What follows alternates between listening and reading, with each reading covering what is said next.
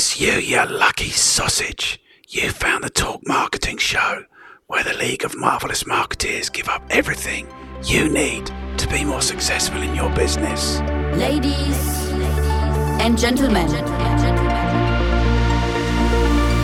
may I have your attention, please? 10, 9, 8, 7, 6, 5, 4, 3, 2, 1, go! Hello there, my name is Martin Henley. This is the Effective Marketing YouTube channel. And if you've spent a second here, you will know that I'm on a mission to give you everything you need to be successful in your business. Now, as far as I know, what you need if you want to be successful in your business is really effective marketing. So not only am I here giving you everything I know about sales and marketing, I'm also pulling in anyone I can find to extract their knowledge, to share their experience of sales and marketing with you, with a view to enabling you to be more successful in your business. Now, you can support me in this endeavor simply by watching this video through, simply by taking something of value from it, simply by implementing that in your business and commenting about that below. And of course, if you want to like and share, then that would help the channel enormously also. So, today's guest holds a master's degree in business administration. She has video experience going all the way back to 2012 when she served as an apprentice with Creative Scotland. She is currently producer at High Tide, the video production company she co-founded in 2017.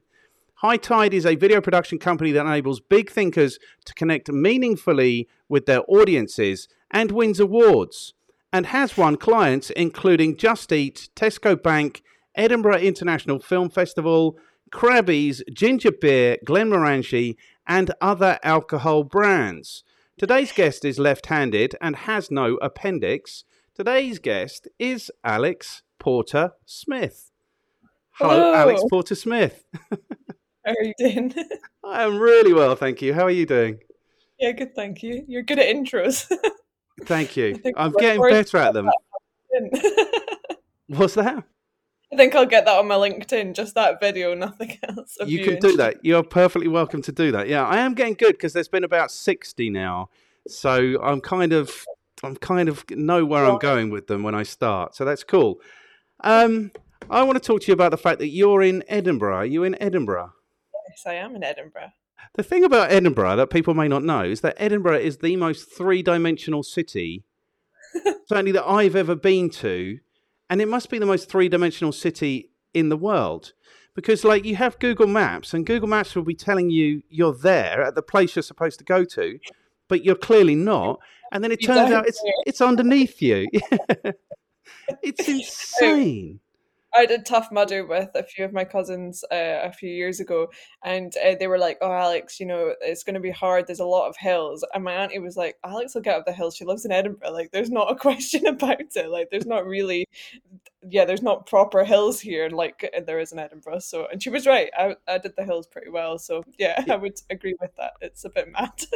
And there's actually staircases. So you take a staircase from like one street to another street. It's like a computer game.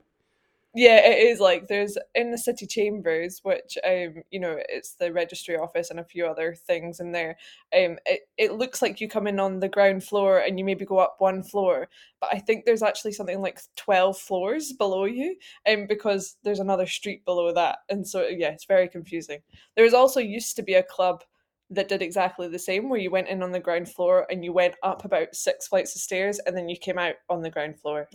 So it's insane because I was there for the Fringe, so I was there to see some comedy. I had friends involved in the comedy, and so you get to go into some of those venues, and it is like that. You can go in from one street and go up in the building and come out on another street. Yeah. It's wild. People don't know this about Edinburgh. I certainly didn't know this about Edinburgh. It is wild, isn't it? Yeah, it is. And it's quite funny when you go somewhere else because you don't really think about that. Like, it's quite normal to me that you can do that. But then you go somewhere else, and just go up and then down. Alex, it's not normal. I promise you, it's not normal. And there can't be. It must be the most three-dimensional city in the world, I think. Yeah, it's also, I think, one of the most beautiful cities in the world. I'm from Edinburgh. I was born here. I've tried to leave, failed because there's just so much going on. And yeah, it's such a nice place to live. So, Yeah. yeah, I think it's a lovely view, you know? Yes, and it is a beautiful city, and it has beautiful architecture, and it's quite a creative city, and it's a fun city. Like you Yeah, walk into any pub, and there will be something fun going on in that pub. It's not. yeah, yeah. Yes. I think a lot of people do get a shock though when they come for the Fringe. And I've heard of people that are like, come to the Fringe and then they're like, I'm going to live here. This is amazing. And then Yeah. they come back in October and it's like a completely different place because it's nowhere near as busy for the other 11 months of the year. So, Yes. yeah. But I love how it just comes alive in the Fringe, which hopefully it will do this year because it hasn't done the last couple of years. So, yeah. No. Okay, well, I hope so as well. And what was the other thing I wanted to say? A creative city, like famously creative, Edinburgh. Yeah, I think, you mentioned comedy. That is a big one in Edinburgh. But there's lots of other things. Tech is kind of pretty insane in Edinburgh. The games industry is really taking off here. And then theatre. Yeah, there's just lots of like little nooks and crannies of creative, which I think is great. Yes. So well done you for living in Edinburgh. Thanks. Okay, Thank good. you. So we could talk for this whole hour and 15 minutes about Edinburgh, but let's not. Let's talk about your specialist subjects. So it was Gareth Healy, whose chat Yeah. hasn't gone up yet. He recommended you do this, and you just agreed to do it, and we're doing it already. I only spoke to him like 2-3 weeks ago, and I'm sort of filming these about 6 weeks in advance, so that's where we are. So your specialist subject is clearly video production. Is video production a marketing thing? I don't know. We'll get to whether it is or not. I think it is. Okay. Yeah. So the 5 questions, how are you qualified to talk to us about video production? Who do you work with? How do you add value in their lives? What is your recommendation for people who want to do better with video production or get better with video production? Number 5, what should people read? No, number 4, what should people read? Number 5, who are you going to throw under the bus who might have one of these conversations with me? 2 people. We'll keep remembering 2 people because then one of them will happen. Okay, good. So question number 1, how are you qualified to talk to us about video production? Great question. And then I start to think, am I? I mean, I've made a lot of videos with my team, so I would say that's probably the first thing. But as you said in your intro, I started, I suppose, my career by leaving school a year early and doing an apprenticeship at Creative Scotland. And Creative Scotland is like the equivalent of the Arts Council in Scotland, and there was 2 of us, 2 apprentices there, and they just chucked us in at the deep end and said, right, here's all the projects that we fund, go and pick one, go and film it. And that we just did that for a whole year. Here's a camera, off you go. And so we just made and made and made, and it was just a brilliant experience. So we made a lot of mistakes. There was a lot of content that we made that did not go up there, did not go on their website. But it was just such a baptism of fire and such a fun one and such an amazing one to have at the age of 17. We couldn't go to the pub with the rest of the office because we weren't old enough. So that was a really good starting place. And then I went to uni and I actually studied film for 2 years. And then I started to really get into, what role do I want to do here and where do I see myself in this industry? And I quickly realized that I didn't really want to touch a camera, that there were so many other avenues within this. And I wanted to do the business side of filmmaking, which is ultimately producing. And so I thought, actually, this course doesn't teach me that. I'm going to jump ship to business. So I jumped ship to business in the same university and finished my degree in business. And then I did a master's in business. So, and then when I was always still trying to keep my toe in the water. I lived with people who were on the film course, and then my dissertation was about the Scottish film industry. So I was always kind of trying to bring it back to film one way or another. I wasn't just changing what I was doing. And then just as we finished uni, we decided, right, we're going to set up a business. And because we'd been working part-time, just freelancing the whole way through uni. We hadn't, neither of us had part-time jobs, so we'd just been like, right, we'll film this and we'll film that, we'll do this for 100 quid, and just doing absolutely everything. We thought, right, we've got the skills and experience now to jump ship and do this as a business. So 6 months before I left uni, set up the business, and then yeah, here we are 5 years later. And in the last 5 years we've made a lot, so maybe that's what qualifies me. Okay, that sounds like it qualifies you. The thing is, there's a guy, I always say this at this point, there's a guy I spoke to, Tony Morris, and he's Okay. like, because I always say, like I said to you before we started speaking, like everyone's got on average 20 years experience. There's 1,000 years of experience here. But Tony Morris's thing is he could have done something for 20 years and been really bad at it. Do you know what I mean? I'd rather have 5 minutes of excellent experience than 20 years of bad experience. Or that wasn't the exact words that he used, but it's that idea. So the thing about video production, I think, is that doesn't everyone want to be in video production? So doesn't just the fact that you are employed in your business, or your business is employed and is working with these brands, and you are doing this all day, every day, that qualify? Because quite a lot of people go qualification, they think certificates. I couldn't care less about certificates. I'm like, do you know what I mean? Yeah, I know what you mean. Yeah, and I think once, you know, there's maybe when you first enter the industry, you're like, oh God, this isn't the place for me. But I think every time you make a mistake and then you learn from that, and then the next time you do that thing better, you feel the imposter syndrome goes away quick. Every time you do something, it just goes away. And so you begin to feel qualified in yourself. And then I think as clients start to come back to you and say, you know you're great at what you do, we want you back. I think that's the biggest compliment a client can give us, is we want you back, is great. So yeah, for sure. I don't think it needs to just be a qualification.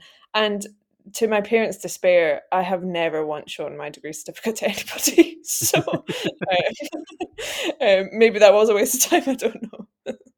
Okay, so I'm interested in this idea of the film industry because Hmm. it's notoriously difficult. Yeah. I don't even want to say difficult. I want to say sketchy. Is it sketchy? Well, I wanted to work in film, I wanted to go and do big features, and that was kind of my dream. And then I came out of uni and we'd started the business. We hadn't really thought really about the future when we started the business. We just were like, oh, this seems like a cool idea. And then a couple of people had got in touch just through word of mouth, like, oh, do you want to come and be a runner on this? And, production assistant on this. And they were big shows. And I just started to think, like, do do I want to do that? I remember going to an interview that I thought was for dailies, which is like, you just go for a day's shoot here and there as and when they need you. But actually it was an interview for, 16 weeks, 14-hour days in the middle of winter, an hour away from my house. And I just was like, I don't know if I want this. I don't know if I want this lifestyle, because I'm not going to see any of my friends. I was in my early 20s. I'm like, I want to enjoy myself. And so I kind of really went back to the drawing board. Between that experience and a couple of others, I'd applied for some short film funding as well. And well, this was about a year later, actually, and hadn't got it, but got very close to getting it. And I was like, well, why am I doing this? Like, why do I want to be in this industry? And what I came down to was, I want to make good stuff, and I want people to be affected by that content. And then because you do that, you want people to see the content. And actually, I think when you're potentially, not everybody, but if you're making shorts and you're making features, the audience size for that isn't necessarily going to be massive. Whereas when you're making online content, it really opens up the whole world. And so that's when I decided, right, actually, you can do this commercially, you can see your friends, you can have a good lifestyle, you can earn the money you want to earn, and you can actually make good stuff that people are going to see. And that's kind of where I just was like, right, this is my career, this is what I want. So Yeah. So I think that's what I mean by sketchy. It is notoriously, like, people really want to be in the film industry, like the feature film industry. yeah. And it's kind of exploitative, I think, of people. And so it will make demands beyond health and safety, or beyond reasonable working hours, or those kinds of things. That's what I mean about sketchy. You've just reminded me, I had a friend called Al, and in the early 90s, probably by the way you're talking, you don't really know much about the early 90s, but he was a runner on The Big Breakfast with Denise Van Outen. And I saw my mate about 20 years later. He was housemates with this guy, and he was a runner on The Big Breakfast. And then, so I saw him like 20 years later, and we're chatting. And he's like, "Oh, remind me, I'm going to tell you about Damon." So it's like, okay, we're chatting. And then later on, I'm thinking, oh God, about Damon. Either he's got some horrible disease, or he's gay, or it's like something not necessarily. Anyway, so we get to the end. And I was like, so what about Damon? He's like, oh, he wrote The In-Betweeners. Oh, wow. Yeah. So that was a bit of a shock, because he went off and got himself a BAFTA in the 20 years since I'd seen him. And me and Al were just still sitting in cafes having breakfast and drinking cups of tea. But it is notoriously difficult, like the industry like that. So it's interesting that you identified the need for. Is that offensive to you that my hand is overexposed when it's there because it's so much closer to the light? No, not to me, but it might be to someone on the team. Okay. So what did I want to say? So the business, it's interesting that you twigged that you needed to know about business if you were going to be in the film business. Because I don't think a lot of people twig that, do they? No, and I think maybe because my business partner is really the creative in the business, and so he's very camera focused and edit focused, and how are we going to make this look amazing? And so I was always focused on, well, how do you make all of these lives, these creative lives, easier? How do you make sure they're fed and watered, but so that they can do all this great creative stuff? And then gradually from the logistics of that, then it built up to, well, then how do we make money, and all of this kind of stuff, which I actually am just in my element in that. I think like it's important to be business minded, and actually if you want the lifestyle that we have and that we have wanted for a long time, of being able to go out and go on holiday. I'm not saying that we, need to own a mansion or anything, but I think it's really important to understand what your vision is and then have that business acumen to go with it. Because I think we all saw this in the pandemic, where if you've got your basic needs taken away, whether that be money or, in some cases food and water, how do you then have like creative freedom? Like that's kind of at the, it's not like an absolutely essential need, so it's like, for me, supporting those creative people and our clients through the money and the business side of things enables them to flourish and do all the other fun stuff. Does that make sense? I feel that was a ramble. Yeah, 100%. That makes sense, because nothing happens. So we're getting towards maybe the marketing aspect that I'm interested in. But as in any business, nothing happens unless there's money coming in. Do you know what I mean? So unless you have customers who are paying invoices, you're not in business. You're really not in business. So that makes perfect sense to me. And then I don't really know what a producer is, or what an executive producer is. You tell me, because I don't know. So in, I suppose, my role and then big films is quite significantly different. On big films, a producer would bring in the money, so they would from the start. Say for example, a producer sees a fiction book that they really like the idea of. They would maybe go out to the writer of that book and do what's called an option, and they would say, "Oh, can I have the right to use this book as a film?" Then they would go out and find a film writer. They'd maybe write a treatment. The writer would maybe write a treatment for them, and then the producer would go out and get money to make that film. I mean, that's very oversimplified of what they would do, but that's kind of their role, is to get the film off the ground. And then when the film is off the ground, they're managing everything, the budget and people, but then they will have a whole production team to help them with that. So there's different kind of producers that sit within that, and then they get that all the way to the very end, where they're selling it to distributors, and the producer can often be on that film for years and years longer than anybody else, because they've been there since day one, and then they're there right to the very end where it's getting sold, whether that be through Amazon Prime or through a DVD, but that wouldn't happen now. So not DVD. I suppose my role is like a much smaller version of that. So, I go out and get the client usually, with support from the creative team.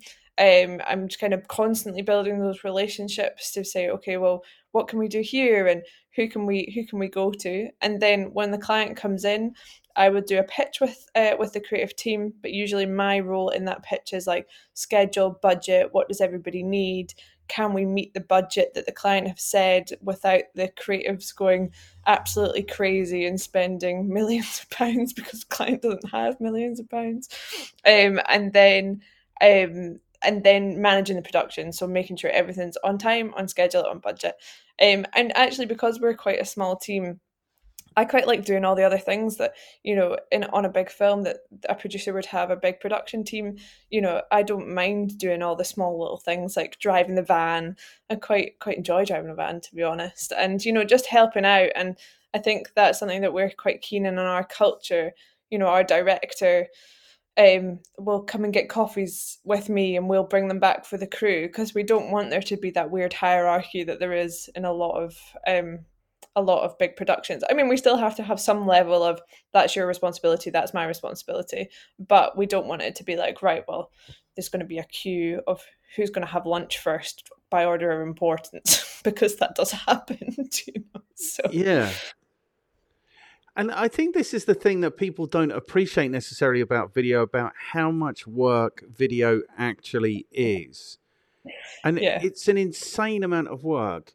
Like, I had a client who was a video production when we were a marketing company properly and we were doing marketing.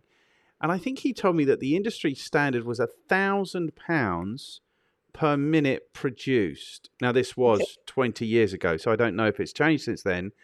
But that, at that time, just sounded to me like a ridiculously, stupidly huge amount of money. But now, because I do a bit of photography and I want to produce videos, but it's too much work. Is the problem. Work, yeah. And I think once you start to do certain things over and over again, they get easier, and so we get quicker at it. Yes. But it does take a long time, and I think also, like, every project is bespoke. It's we don't do packages or anything like that. And so, for example, you take a day of talking heads. That's probably the most simple thing that we would do, of just a bunch of people talking to camera or talking to an interviewer off screen. And even that is like, it really depends on who the client is, how we're going to light this. Some clients request that there's makeup, which they absolutely should do for those kind of things, particularly if someone's not an actor. Or is it going to be an actor? Is it not? Is it going to be scripted? Is it not? Like, there's so many variables within that. Just someone's just talking to camera. Do you know? So then when you get into bigger things, like we need a horse and we need, a drone and we need all these other things, then it's even bigger. So yeah. And I think it's explaining that to people and the value, which I suppose is your next question. And actually, then how you price things. We've done a lot of, I suppose, webinars and training on how you price things, because I think people do that where they go, how much? And you're like, well, there's a reason why. It's not just that that there's not a huge markup on all of those costs. There's a reason why, and everything's got to be safe, and everybody's got to be paid properly, and all of those things. And it's explaining that value, I think, is really, really important. Yeah. Okay, so what did you think my next question was going to be? Is what is the value of video? Yeah. So I think video is somewhere between 25 times, and where are we up to? 960 times per second more than an image. It's like, The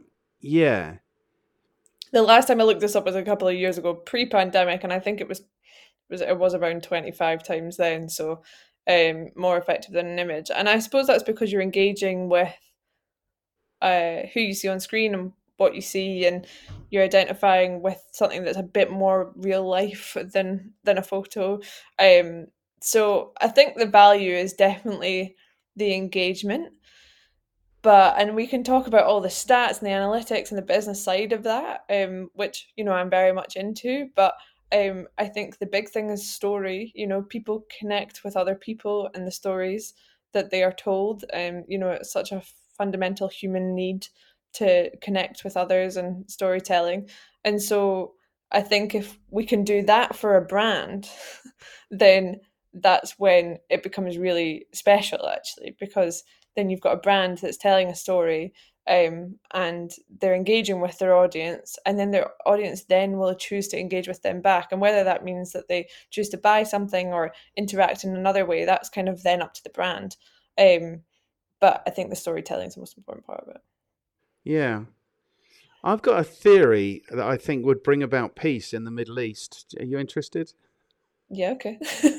You know, I don't know if you watch game shows, if anyone watches game shows anymore, but they do all the music and the lights and all this stuff. And then I'm always thinking, I don't really care about these people. But then they introduce them for like a minute. Oh, like, where are you from? Have you got kids? What do you do for a living? And then you really care about those people already. Do you know what I mean? And so I think they should have, like, with all the different factions from the Middle East, they should have game shows with all these different factions on them. And then people will start caring about each other more. That's my thing. Yep. So I've always been really excited about video from a marketing sense. Mm-hmm. And what I did is, in about 2006, is I started shooting video testimonials with my customers.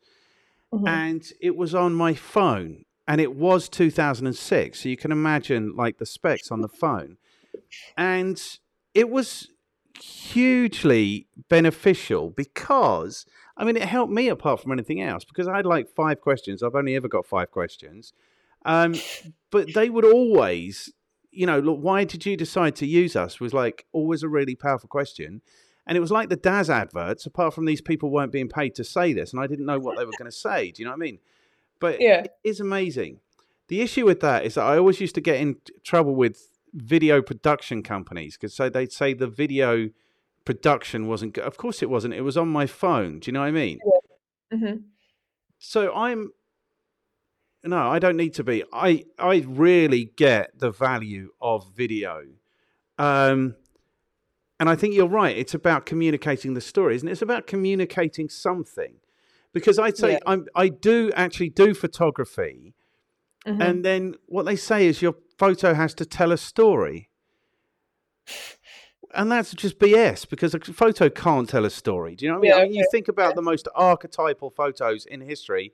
Okay, maybe 0.0000001% of a single frame will tell an entire story. But if you want to tell a story, you need frames. You need, there needs to be trajectory. There needs to be movement. There needs to be. For photography, you can definitely create a feeling. Yes.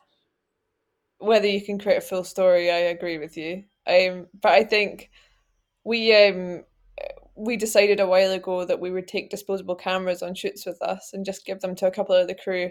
Just take a load of snaps, you know, and some of the funniest photos we have got are from just these little disposable cameras, and they kind of just create a nice, you know, it's not just like a phone shot that you can look at. Like, you've had to wait 2 weeks to get that back, and I think, oh, that's not a story, but it's like a feeling. It's a feeling of how much fun we had, you know, on a job. And there's something about waiting to get it back, which you obviously have to do with video as well, usually. You know, in terms of, like, you have to wait for an edit to materialize before you see all the work come together. But yeah, I don't think it can tell a full story. But if you were then to go and look at someone's Instagram and it's all really consistent, is that a story? I don't know. Yeah, but this is what I'm saying is about video being. So I'm not even saying better. Like, video starts at somewhere around 25 frames per second. So that's 25 photos for every second. And it goes up to, like, Lord knows, thousands of frames per second. Mm-hmm. So that's where you get a story. And I think if it's over time, like, then if it's a series of photos, then a series of photos can start to tell a story, I think. But really, Yeah. if you want a story, you need video. Yeah. And it's not easy to do. So I want to get back to this production values thing. Yeah. Because it seems to me, I don't know, but it seems to me that the art, like the creativity that goes into video, Mm-hmm. is creating those situations entirely. Do you know what I mean? Like mine was, I'd literally say something nice about my company. You know, here's 5 questions, answer these questions. And so it was completely natural and it was completely fine. But typically what's going on in a produced video is it's not natural at all. And then the people have to, the creativity is in making it seem natural. And where people fail is where they fail to make it seem natural. Yeah, for sure. I think firstly, on your first point about you doing stuff on your phone, I think there's such a space for that. You know, I think we almost fell into this trap, or maybe did a few times, where you know, you'd see a client that maybe we worked with doing something on their phone and we're like, what are they doing? Why are they not getting us to come and do it? You know, we could do a better job than that. Like, well, why wouldn't they do it on their phone? They've got one. They need to get a message out quickly. Let them do that, you know? Why would they spend however much money on getting us to come and do it? Let them save a bit of that money and come and get us to do something bigger that needs the big production value, you know? And I think when you start to look at marketing strategy or video strategy, it's like, actually, if you just, I mean, this is something we used to say to small businesses a lot. It's like, if you just get one video done and you just plonk it on Instagram or Facebook or wherever, that's not going to engage people. Having lots of small bits of content and then one beautiful bit of content, or you know, with cut downs, and we do a lot of cut downs and that kind of thing as well, that's going to make that one bigger bit perform better, because there's lots of little bits and you've kept that personality and that brand and that story going throughout. You're not just saying here's one bit of content and then going. Do you know what I mean? I know 100% what you mean. And the thing is, what's the thing about that? It's like the platforms, we haven't spoken about platforms. I don't know where you're putting your videos, but platforms want content.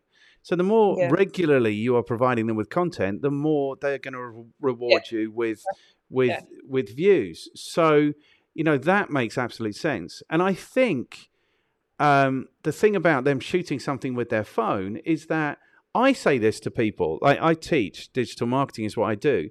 And what I tell people, because I'm a revolutionary communist and a Marxist, is like, you now have the means of production. You already have the phone. Buy a microphone for 30 quid and buy a tripod for 20 quid, and you are producing 4K video. Do you know what I mean? And that, in 2006, when I started with whatever my camera was on that phone, you know, a revolution has happened in the technology.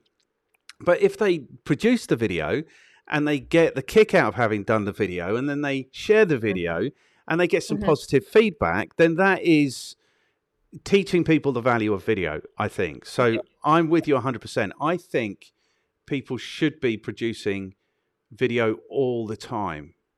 And this is what people say, isn't it? And this is that's where then a space also for like one of our clients, we do usually about a campaign a year for them now. One big campaign, we did like a big footage bank for them last year, and that means that they can constantly reuse the content that we created in one style for them. But then they also have, I think, another couple of people that will just go out and grab Vox Pops for them. And we wouldn't do that because it's not really in our wheelhouse anymore. But they're constantly creating, and they've found a really good way of having a footage bank, but also a cheaper way of getting constant content in the, you know, Vox Pop kind of sphere. And I think that works really, really well. And we wouldn't not work with them on that basis. You know, it's like, oh, well, they're working with someone else. It's like, no, let someone be good at one part and someone else be good at another part, because we probably wouldn't be that good at Vox Pops anymore, because we have a big camera and we would light it, and that's not what they want. They want it raw and ready, and that's okay. Yes, and more organic or authentic or yeah. See, I was just going to say I didn't answer your question a couple of questions ago, so I was going to say What was the question? I can't remember. Well, then Lord help us, we can't go back. I don't know which question it was that you didn't answer. I'm going to get. The thing is, I think about video is the best example of just starting. Just do it. Do you know what I mean? Yeah. Like the value to me of video is that this is by far and away the easiest way to produce content. Like, I'm not talking about beautifully produced, but I'm just talking about producing content. So if you put a camera in somebody's face and you start asking them questions, they will want to give you really good answers. Do you know what I mean? They will want to, so they will have that impetus. And if you are, and it's really not difficult, you can go to Google and Google, like they do this now on the TV shows, don't they? Like Google's most asked questions and stuff like that. Yeah. So you can see the questions that people want answers to. You can put a camera in front of somebody and you can start producing content. And then as a marketer, I'm interested to see that go into text or into audio or to go, so it can go everywhere. Do you know what I mean? So that's the thing. And I think the thing about creativity also is that you just have to start. So I'll tell you where my testimonials ended up. Well, firstly, my wife, when there were 30 or 40 or 50 of these things on my website, said that I looked desperate, so I had to stop doing it. That's part of the reason we're not married anymore. But where this ended up was one day I got a call from a mate of mine who was running an exhibition. And he's like, look, I've got a stand if you want it for tomorrow. And I'm like, surprisingly, I'm busy tomorrow. But, and he's like, well, just do something with this stand because, what can you do? So we literally went and we put a computer there with a screen and a vase for people to put their business cards in. And we set up these testimonials on a loop on the video screen. And it was literally, the question was, guess how many times our customers use the word effective when they're talking about the Effective Marketing Company. And at this point, it was hours. Like each one was 3 minutes long, but it was like the loop was probably, it might have been like an hour and 40 minutes. So there were definitely like 40 or 50 of these. So anyway, we just left it. I couldn't be there. I went at the back at the end of the day. The vase is overflowing and there's business cards like all over the table and falling onto the floor. And the other guys were breaking up. And they're like, it was insane how many people were on your stand all day trying to guess what the number might be. And we weren't even there to see it. So, but then what we had to do is we had to chop all of the effectives out of this video. So it'd be like, effective marketing's certainly been effective for us. And like, we've never worked with anyone as effective as the effective. Do you know what I mean? And it was just brilliant content. Yeah. So what's the point of that? The point is that video is the easiest way, I think, to be producing content and the most useful way, because once you've got the video, then you can pull out the text and you can pull out the audio and you can pull out the images if that's what you want to do, So that's why I think about like, so everybody else who stood at that stand probably hovering, like not your stand, like everybody else who was at the event who had a stand would have been like watching people walk past, being like, are they going to come over? Are they going to come over? Okay, right, here's the sale that I'm going to give you. Whereas I think one thing that video can do, which you clearly did there, is like, you're just pulling people in, you know, you're not like forcing something down their throat. You're just saying, bam, here it is. And so I think online there's an equivalent of that. If you start pushing like a really hard sale, obviously you can push a hard sale within video, but I think if you do video properly and you build a brand and you build a story with it, then you actually will pull people into that rather than just being like, hey, do you want my product? Yes, and 100%. And there's a guy who I've interviewed twice. He's the only person I've interviewed twice, Barnaby Winter. He's the guy behind like all the UK household names, like all the big brands. And what he'll tell you is they weren't big brands until he worked with them. And I believe him 100%. And he's like, basically, if you are out looking for customers, you're completely wasting your time. You need to be positioning yourself and attracting those customers, because in 2022, who doesn't know what they want to buy? Do you know what I mean? So you've got to be working ahead of time to be influencing that decision that they know what they want to buy. Video is hugely, hugely powerful. And I don't know if everybody knows that yet. Yeah. Well, actually, we about a year and a half ago now decided that we wanted to just concentrate on one audience, because when we first started, we had a lot of experience filming events, and so it felt very natural that we set up the business and we'd film a lot of events. And we kind of had wanted to move out of that for quite a long time, because actually what we felt was, when we did an event, you go, you do the event, it's really exciting, and then this video would go up 2 weeks later, and then it was kind of just done, until the following year. You didn't really get to have a push on, it wasn't really marketing, actually. You didn't get to, if you did it the following year, then you maybe got to say, right, we're going to make this video from last year's footage to influence ticket sales. But beyond that, you didn't really get that much of an influence. And so we were like, we want to be doing much more proactive branded content, where we get to, do a product launch before a product comes out, for example.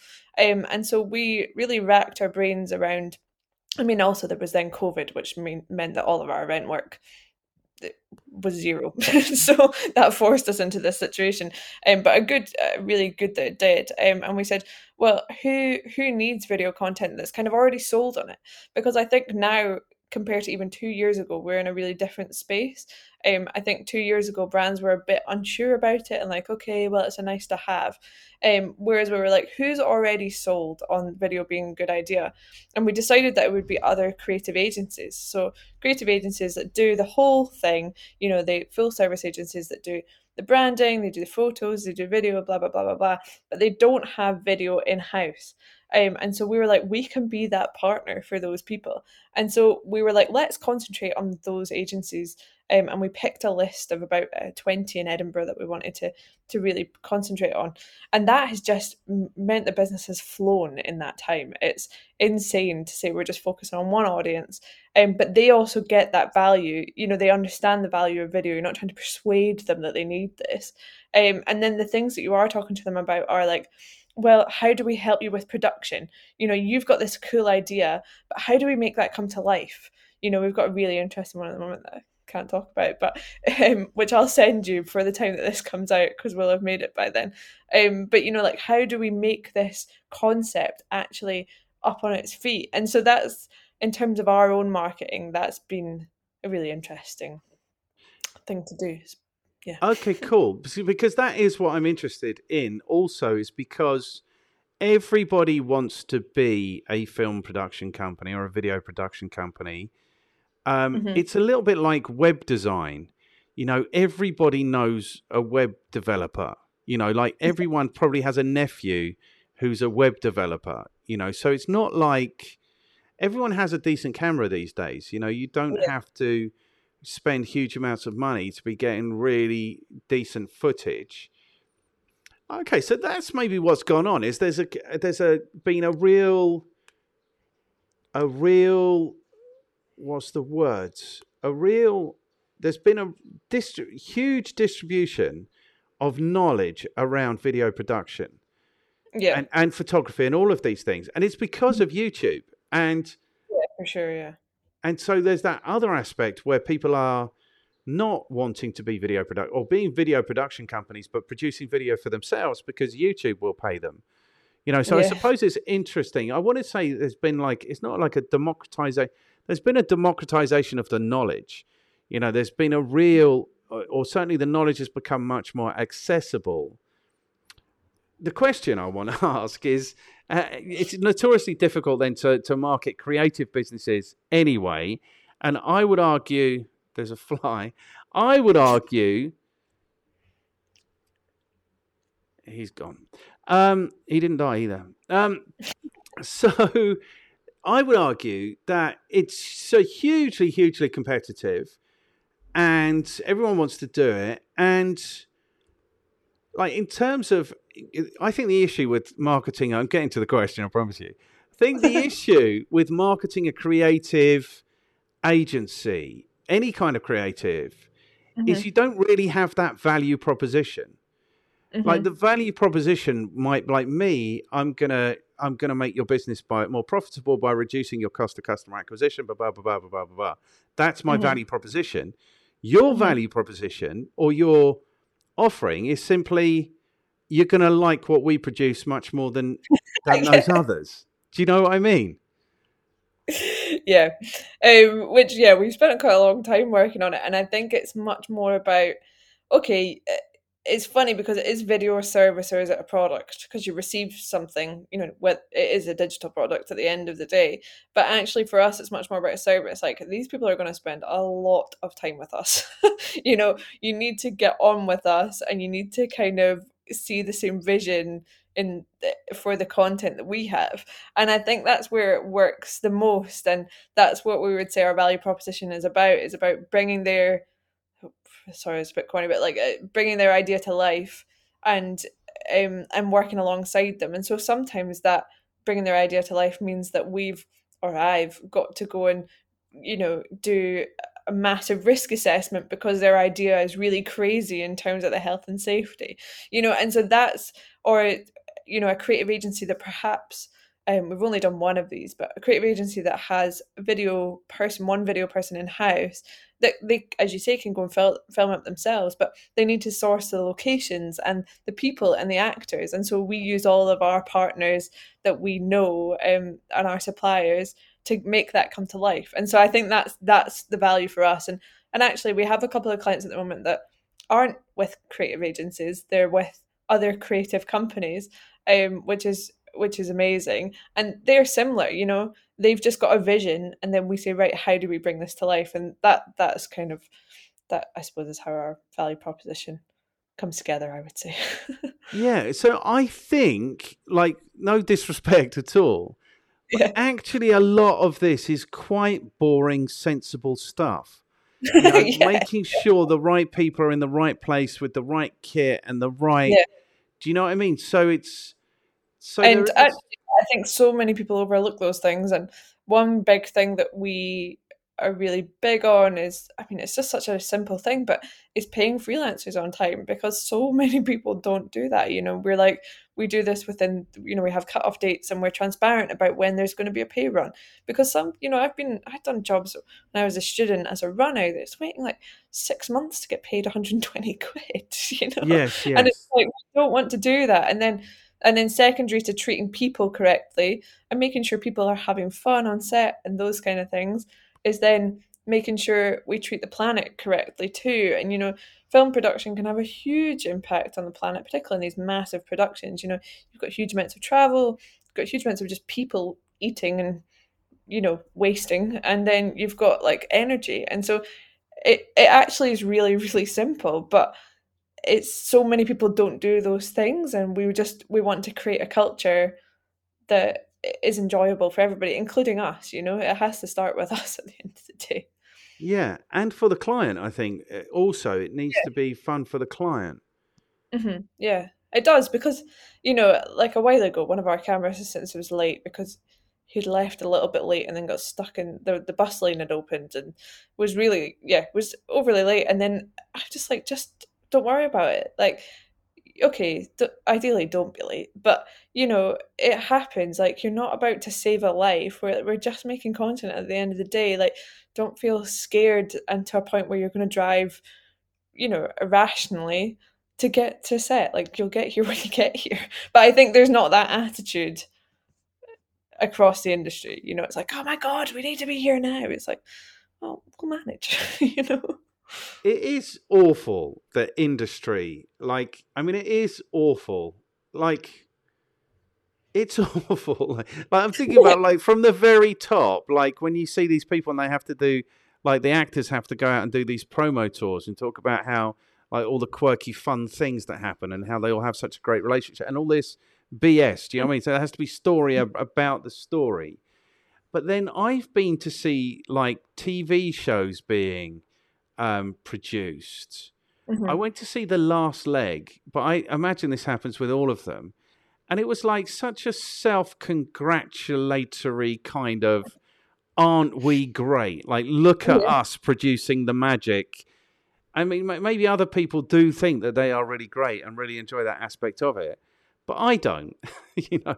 I want to watch something beautiful.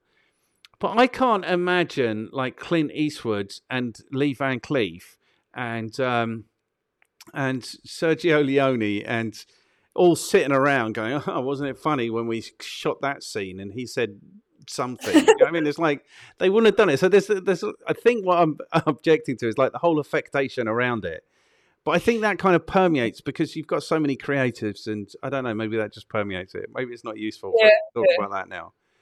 But I think just being down to earth, you know, it's quite funny now we're thinking about the vision for the company, and I'm like, well, I don't want to be like 20 people. I don't want like, okay, on a set we might be 20, but I don't want to be employing 20 because I think that's when it can become like, oh God, we've got to bring this money in and we've got to do this and we've got to do that.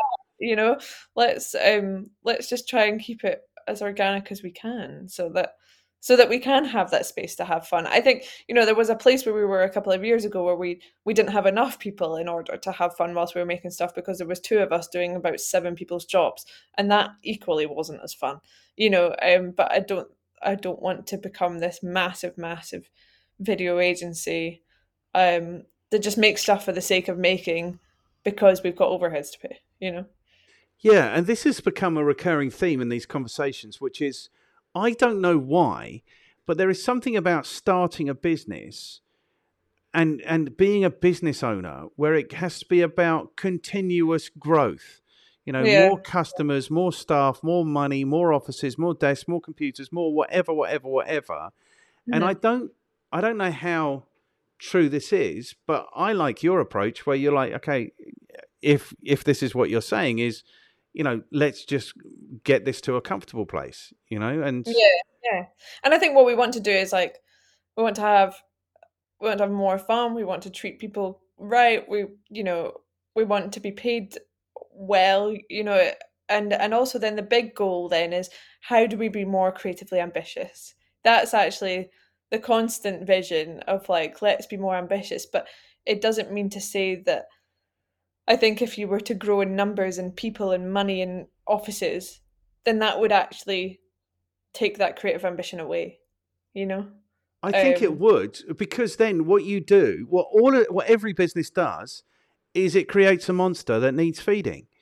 And then it's all about how do we feed this monster, and it's not. I mean, maybe yours is the best example of it, where feeding the monster is damaging to the business because, like you say, you're going to end up producing stuff you don't want to produce, and then you're going to have to produce more stuff you don't want to produce. Do you know what I mean? That's yeah. I think that's exactly it. Having mouths to feed isn't a really good idea.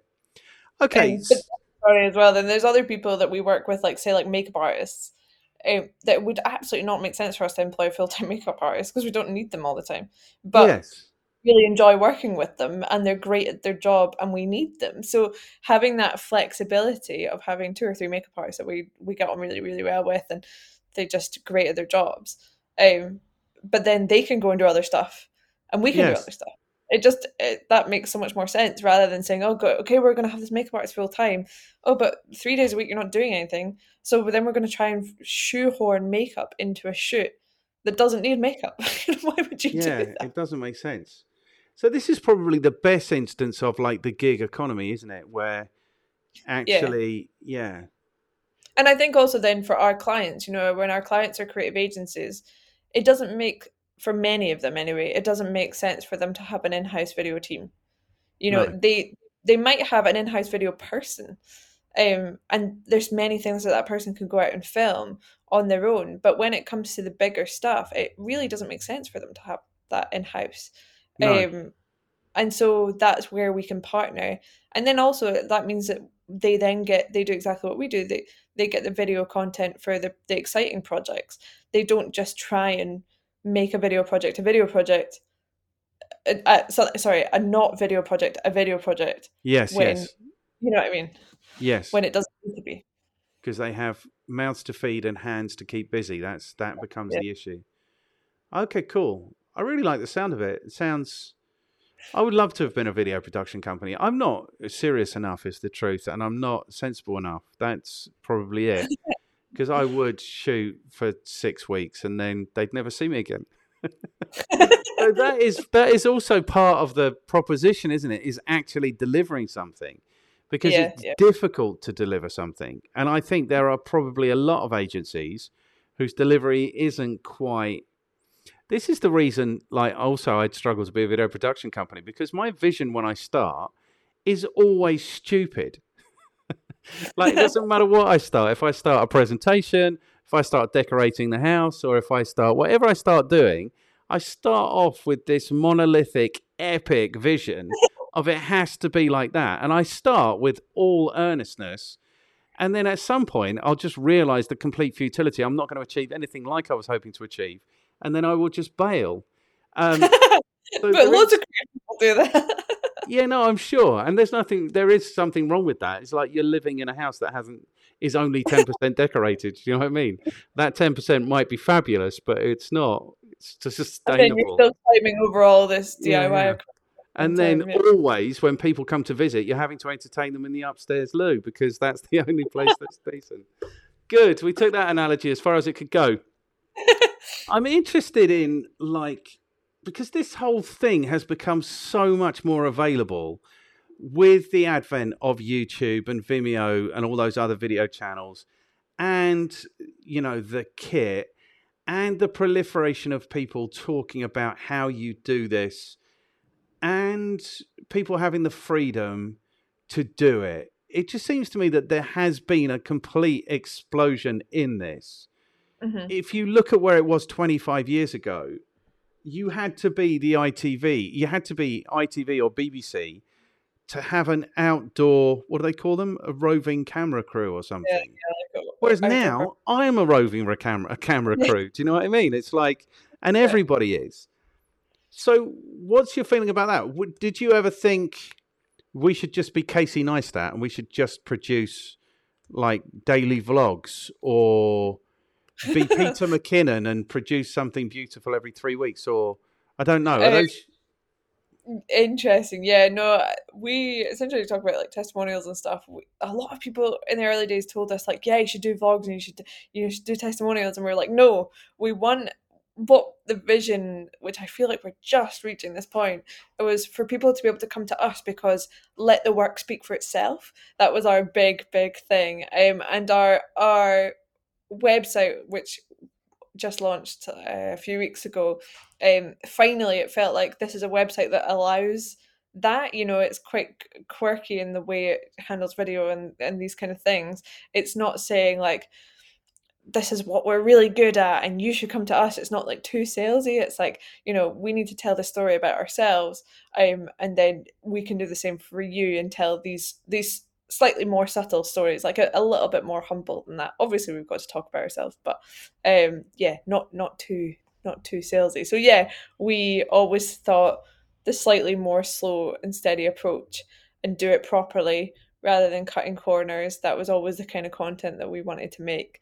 Yes. Saying that, we do go through very, very busy periods, but we now can say quite confidently to clients, like, if you want to do this, you should do it in 2 days rather than one. You can do it in one, but it's not going to be nearly as good as if you do it in two. And 9 times out of 10, clients absolutely respect that. You know, it's not that we're trying to make more money out of them by saying that. It's just saying, like, you don't want to spend 1 day of budget and then not use it. You know? Yes. Yeah. And so I think that goes back to, which is where I want to go next anyway, but it goes back to that idea of how you market yourselves. And where I've advised creative companies, it's like, just get your stuff in front of people who use stuff like that. I mean, that's almost the best that you can do, because you don't want to be saying, you definitely don't want to be saying how great you are, because, you know, as a video production company, that's also really vomit inducing. It's like, it's like there's too many lovies already on our screens talking about how great they are. Do you know what I mean? We don't need more of those. But getting your work out into the world, that's the biggest thing. You know, there's 1 or 2 projects last year that were like, it's not exactly the vision we had for it.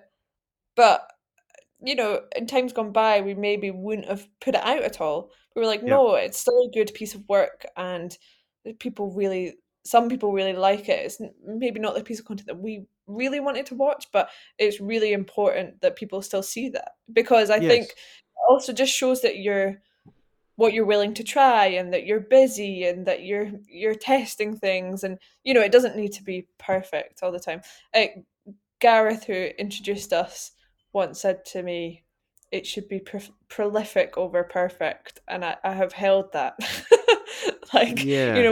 when you're overthinking something and you're like, this needs to be perfect, I'm like, no, it just needs to go out, and then after that you can change it, because you'll do different versions of it, but this Yes. maybe that's a bit different with client work. But like, for example, we ran a series of events about pricing content for agencies, and the first one, I would not want to watch that back. I personally felt it was horrendous. It probably wasn't as horrendous as I thought it was, but it was done, and then we've done we've done 3 more pricing ones, but then we added other topics in there, and now I think since sort of November time we've done 7 or 8, and we've got work from them. But if we hadn't just started, Yes. then and just got it out, because I could have sat there for weeks being like, this needs to be perfect, and it was never going to be perfect, the first one, but we've got it much better.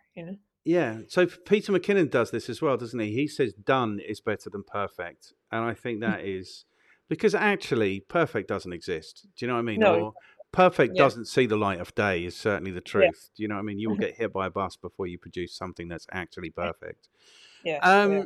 But the question I was actually asking is about whether you looked at that as a model. If you thought we could just produce our own content for YouTube, get paid by YouTube, do merch or like that whole business, but that's not something that you thought about? No, I mean, we did it, maybe at one point I was maybe like, this could be money. Yeah. But very quickly my business partner Ethan would have been like, absolutely not, and it's like trusting his creative judgment, I think, is really, really Yes. important. No, we never properly entertained that. I think other things that we did entertain were like retainer models, which Ethan dug his heels in a bit about that, and actually I think we found a really nice happy medium now, because I didn't want to do just one-off projects, because they take a huge amount of work to get them, Yeah. and then it's one-off, and then there you go again. But he didn't want to do retainers because, say for example, you have a certain number of hours with a client, then you end up doing that thing that we just spoke about, where you're just creating content because you've got a certain number of hours to fill. Filler. Yeah, so now what we do is we do like slightly longer term projects, where we say, right, we're going to make a series of, for example, at the moment, 6 videos. This is for basically an agency that supports other businesses, and so we are making different business case studies for them, and we'll do that over the space of a few months, and so that's really, really exciting to then say, okay, we've got 6 smaller projects over the space of the next 4 months. We know exactly we can put them in, and we can put that in a timeline. So there's a purpose and there's a reason why, but it's not retainer, but also it gives me a bit of peace of mind on the money, and so then it's good. There's some forecastable income, which is really good, I think. Yeah. Okay, good. Do you want the good news? Yeah. I think you are eminently qualified to talk to us about video production. So now we can go to question number 2. So question number 2 is, it's all right. You've given us kind of lots of these answers already. But who do you work with? How do you add value to their lives? So I suppose the question is kind of, we've got a sense of the kinds of clients you work with. So this is interesting to me, is what is the value that they need? Do you know what I mean? What is it that you do that they can't do for themselves? Yeah, I suppose first and foremost, it's creative agencies or other creative businesses that need content. They have a vision for the content, but they don't have the skills, the knowledge, the partners to make that come to life, I would say. Okay, they need content for themselves, or they need content for their clients? They need content for their clients. Okay, 100%. Good. Most of the time. So like creative agencies need content for their clients. There's another company we're working with at the moment that the content is for them, but it's ultimately for their marketing team, who the marketing team are not wildly dissimilar to a creative agency if you look at it like that. And then it's for their for the whole business, Yes. So, um, yeah, it's they're achieving a different vision. It's not just for them and for their stuff. Yeah. Okay.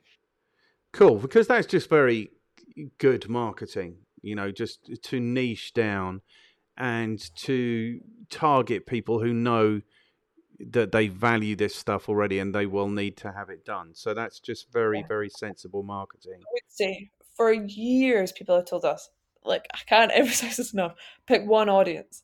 And I've always had for ages three. Like we had events over here, we had festivals over here, we had maybe market managers over here, and then we did a little bit with creative agencies over here, and it was like this, and then actually, to be completely honest, we had an argument about a piece of content that should, or our own content that should go out. I said, "Oh, we should be doing blogs about the behind the scenes process, and we should be doing, like, this is how we made this, and blah blah blah." My business partner was like, "No, because creatives get that already." And then we just had this like light bulb moment where we're like, "Well, we're talking about two different audiences." Do you know? Okay. And we were like, the whole reason for this argument, and every other argument we've ever had about this kind of stuff, is we're talking about different audiences. Let's pick one. Yes. So, Beautiful. I love that because you do get to pick one, yeah, and and I think then it's the hardest thing you can do actually, is pick one, because you want the logic in your businessy brain goes, well, why would I exclude all those other people? By picking one, I need to, if I'm going to make more money, I'm going to have lots of them. And it's the complete opposite to that. And so we picked one, but we still work directly to client. What we have found at the directly to client people that we work with are really creative direct to client people. yeah, So they're only like a little hair away from the creative agencies, but they still have the same vision as creative agencies. They still have the same desire to make something good. They still want to invest in good content. They have all the same like wants and needs. They just are in a slightly different job role. But by just focusing on one audience makes every decision easier. And it doesn't mean that you never have to work for anybody else. It just means that more of that one type of company or person will come to you, I would say. yes, 100%, 100%. And there's a quote. I think it's Philip Kotler says, "Only stupid businesses try to sell to everyone." And it's so this thing about niching. To be honest, I've never done. I've never done it. But this thing about having a niche, and especially in your business, because then, like you say, you get more and more expert at doing this very particular thing. Yeah, and then what you find is those people, you will talk to people that are like you, right? So Yeah. then you'll say to people, this is who you need to talk to for that thing. Yes. Like, we think about it different ways. Like for example, we're getting our windows redone. Like we will. Oh, look at you getting your windows redone. I'm just looking at them. But like, do you know, like in the pub, we'll say to our friends, "Well, these guys were a bit cheaper than those guys, and actually, it's our first time ever doing any home improvement kind of stuff properly. So these are the first people we would go to, and we're saying that to a group of people that are similar to ourselves. We're not going to say to someone who's getting their whole house, massive house of windows redone. We're talking to similar people, and everybody's customer will do that. They'll have their own little group of people that have all the same needs as them, so yeah. Because birds of a feather flock together. That's what goes on. So Wow. yeah, so yeah, it makes perfect sense, but people don't do it. And you're right, it is exactly the opposite to what people think. Because what people are thinking, especially if they want to be creatives, like video production companies, they're like, please God, somebody in the world want to use me. Do you know what I mean? Yeah. And that is the worst position to be in if you're marketing, because now you've got to market to the entire world. Whereas if you've niched, you can say, okay, and your message now is really very simple. It's like, we actually produce this stuff for these people who are really like you. I know. That's actually really one of the easiest parts, is when you're trying to appeal to a creative director. We've got a creative director. Yes. What would you want? These people work in very similar ways. Okay, how do we hire freelancers? That's very similar to how a creative agency would hire us. It's Yes. not like if a freelancer was like sending me a really salesy email, it would be the last thing I would want to do is pick up the phone to them. But if someone's like, hey, here's my work, would love to connect with you, you want to get a coffee sometime, give us a shout. I totally go for that all the time. So Yes. yeah. Yes. Yeah, and I think that's it in terms of marketing your creative business. Just get your stuff in front of people who use your stuff, and if they like it, then they'll use you. Maybe, I think that's the thing. Yeah, I think it takes a lot of chat as well. Like there was one point where we decided, okay, this is the audience we're going to focus on, and actually at the same time we were like, we're going to up our minimum spend, and for probably, I don't know, 6 months it felt like, but it might have been shorter. We were getting a lot of the old kind of briefs that we were getting, and we were saying no to them and being like, nope, we don't do a project under this amount anymore, so therefore we can't do that. And we were honest with people, and we kept saying it, and then it got to a point where I was like, oh God, this is maybe not the right choice. Like, we shouldn't have done this. Like, maybe nobody's going to come to us ever again because we've said no to all this work, and now we're not going to get any of the work we do want. But it took a lot of speaking to people and a lot of getting that message over of this is now what we do and how we do it. And then one day it literally just took off. Like, we got one or two of them and then it just started to go. But it's because we had to communicate that, and it took several months of communicating that before that worked. And I think it does. It's like the pressure has to build, you know what I mean? And then it will burst. It does feel like that. Yeah. There's something about like these people who believe that the universe will provide, or what was that book a few years ago that everyone was like, I don't think it's quite like that. You have to kind of put yourself in the situation where something can happen for you like that, I think. Yeah. So it's just not the universe. What was it? The Secret. That's the book that I'm thinking of. I don't know why. Oh, yeah. That's not how it works. Okay, cool. So what is your recommendation then for people who want to either get better at video production or want to get more out of their video production? Well, I think it's kind of, there's two sides to that. I think if you're a business and you just want to do it, you want to do more video, I think the easiest place is just to start, as you say, because every time you make something, you will learn from it, and you'll make a mistake, and you might not want the content to go out, and that's okay. I would encourage you to put the content out either way, because you'll learn what works and what doesn't. I think if you're at the stage where you're looking at commissioning a video production company, which is obviously very different, I would go out and talk to them. I think people think, oh, like these guys are going to, try and push a quote on me or something, and they're going to want to make video content right away. Like, I would say most people understand that these things take a while to get these decisions. And actually, I can't speak for everybody, but we just want to educate people on how it works, because then if we do that, then even if you don't go to us, then you're going to get, there's going to be more demand for it at the end of the day. So I would say go and talk to people, just literally, ask for a few recommendations, but then reach out to people and just say, can we have a chat? Because actually those are the most enjoyable things to do, is to understand the way someone works without the cost, without a project there, I think. I think if you wait until you've got a project, then you've almost missed a step. You've missed a bit of that trust out. Do you know what I mean? Like the making friends bit. Yeah, making friends bit. And that's why, it's half the reason to be in a creative business, isn't it? So. I think so. I really think so. I hope so. Okay, good. Cool. We've been talking now for an hour and 14 minutes and 5 seconds and whatever that is, 100 frames. So what is your recommendation? Are you a reader? Firstly, I should ask that question, because I'm aware that... I dip in and out of phases of reading. And I'm not in one at the moment, to be honest, but like I'll go through phases of being like, I'll just read loads and I can whiz through a book, or, I'll listen to stuff as well.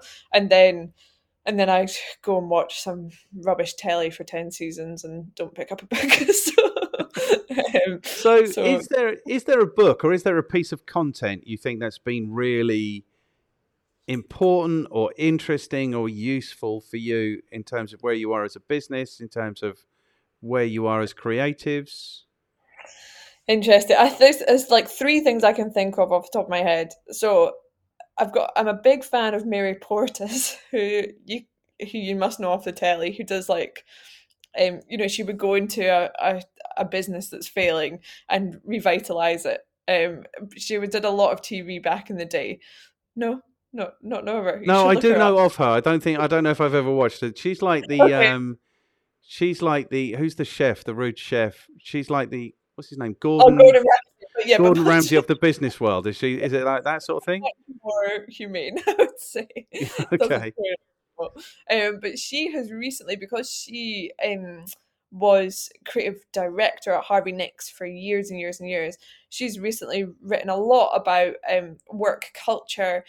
She did a book called Work Like a Woman, which she also has a podcast and says it could be called Work Like a Human Being, because it's much more about being kind to people at work and those kind of things. But more recently she did one called, I think, Rebuild, which was about making sure people and the planet are treated fairly in a business. And so taking stuff around work culture, because she worked in a very lucrative but creative business, and got to the top by the time she was 32 or something, but actually where was the enjoyment in that, and at what cost to the planet and to employees and that kind of thing. So not necessarily for creatives, but just really, really interesting stuff, I think.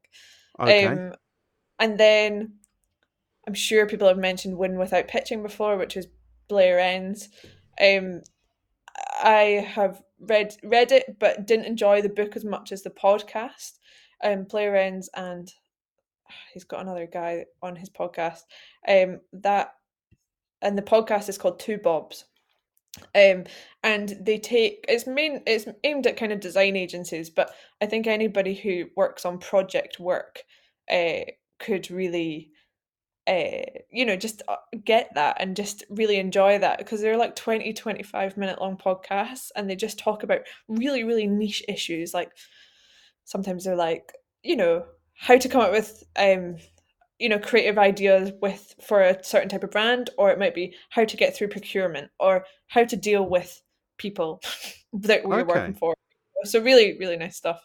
And then the other one, which I feel like I really want to plug, is Gareth, who introduced us. He wrote a book called... He already plugged his book. Stand Out or Die. So that was a great... And I think it's interesting when you read a book and then either know a person or listen to a podcast, I suppose, in all three of those examples, because then you can dive in a bit deeper. Yes. It's like, I don't think, when I read Gareth's book, I can also hear our chats and being like, oh yeah, okay, I get that, So, and I can do that with the Win Without Pitching. I see that in the podcast, and then the same with Mary Portas and her podcast. I can see them all come together. So, yeah. Super cool. Excellent recommendations. I'm going to go and check. I haven't bought Gareth's book. I need to buy that. But it's really nice the way he's framing that. I mean, he's really driving a message, is what I think is really cool about that. And then sometimes on his LinkedIn, like, he'll do a quote from the book, and I think, oh God, I need to do that. Like, he put up one yesterday about like recommendations. Still agencies don't ask for recommendations, but standout agencies ask for them, and I'm like, okay, I need to go and ask for some recommendations. Yes. Good. Excellent. And that's almost as close to a scripted segue as we could come, because now I need you to throw a couple of people under the bus. Firstly, I just need to check in. I have thoroughly enjoyed this conversation. How's it been for you? Yeah, good. Yeah, great. Excellent. Okay, so you're not going to struggle then to throw a couple of people under the bus? No, I don't think so. Okay, cool. So I'm going to throw my friend Rachel Arthur under the bus, who runs an amazing creative studio and magazine called Boom Saloon. And they take all of their profit and they put it into a different project for every issue of the magazine. So this current issue is about for all the profits from this current issue go into helping people with dementia through a project in Edinburgh. They've done a project with refugees. They've done a project with hard to reach young people. Really, really great business. I love it. So, and a Brilliant. beautiful magazine. I was going to see if I've got a copy of it, but it's in the other room. So yeah, Okay. look it up. Super cool. That sounds really nice. And is there somebody else? I'm trying to decide between two people here. I'm not going to throw a business partner on the bus because I just do it too often and he'll kill me. But Ross, who is a writer-director that we work with on a very regular basis and is a really core part of the High Tide team. Ross Johnston, he's quite, like, he's been working with us for a year, but he's brilliant and probably brings a bit of a different perspective to marketing too. And then there's one other person, which I don't know if he would also kill me. So I'm gonna see. So our friend called Dylan Grote, he is actually just recently started just to do his own TikTok, kind of just dad jokes on TikTok, really, I would say, but has found huge amounts of success from it and has, I don't know what following it is off the top of my head, but a big following for someone who just does it in their spare time and has had brands approach him about, do you want to come and be an influence for this and this, and gets free products and stuff. So he's probably got a very different view to video than me, but yeah. Cool. And his name is Dylan Grote. Groat. Yeah. Okay, cool. Excellent. So the way this works best is if you are able to, like Gareth did, if you're able to put together like a very short LinkedIn introduction or something like that, or an email introduction, and then I will pick it up for there. That would be brilliant. They sound like, I really want to speak to somebody about storytelling. So like a writer-director, I think would be perfect for that. I want to speak to more creative people about kind of the creative process. Yeah, and cool. I'm also really intrigued. I did a reaction video to marketing people on TikTok. So I am fascinated by TikTok and what's going on there. So they sound like 3 great conversations. If you are able to put together those introductions, I would be enormously grateful. And this will go as a clip, as an example of how to win recommendations. Okay. Tag Gareth. Okay, cool. I have had a thoroughly wonderful time. Thank you so much. Thank you for having me. And, that's only a pleasure. You have a great Wednesday, and okay. I'll talk to you soon. Cool. So what I normally say to people is we'll say goodbye now for anyone who's watching, and then I'll stop the recording. We'll say goodbye like normal human beings. It feels like we did it already. Yeah. Okay. I have thoroughly enjoyed this. Thank you so much. Thank you. See you soon. Cool. That's the cut. We'll be there. You're an absolute legend. Thank you so much. Thank you. That was great. That was wonderful. Okay. Thrown into the deep end. Apologies, that was a bit wishy-washy at the start, but it was great. It was great. I think it was a really cool conversation. I think it was really cool. I didn't think you were wishy-washy at all. Okay, cool. Fabulous. No. That's cool. Okay, so where I am, I'm putting these out on Tuesdays and Thursdays, and I'm about 6 weeks ahead. So in about 6 weeks, at about 5 to 10 on a Tuesday or a Thursday morning, you will get a message saying it's going live now. If you can give it a like and a share and a whatever, then it will do it a lot of good. But that's the next that you will hear from me. You're an absolute legend. Thank you so much, Alex. Cool. Well, let's keep in touch, and let me know if you need anything from me. I will do for sure. You're a star. Cheers. Enjoy the rest of your Wednesday, are we? Yeah. Okay. All right. Take care, Alex. Bye. Okay. Bye. Bye. Bye.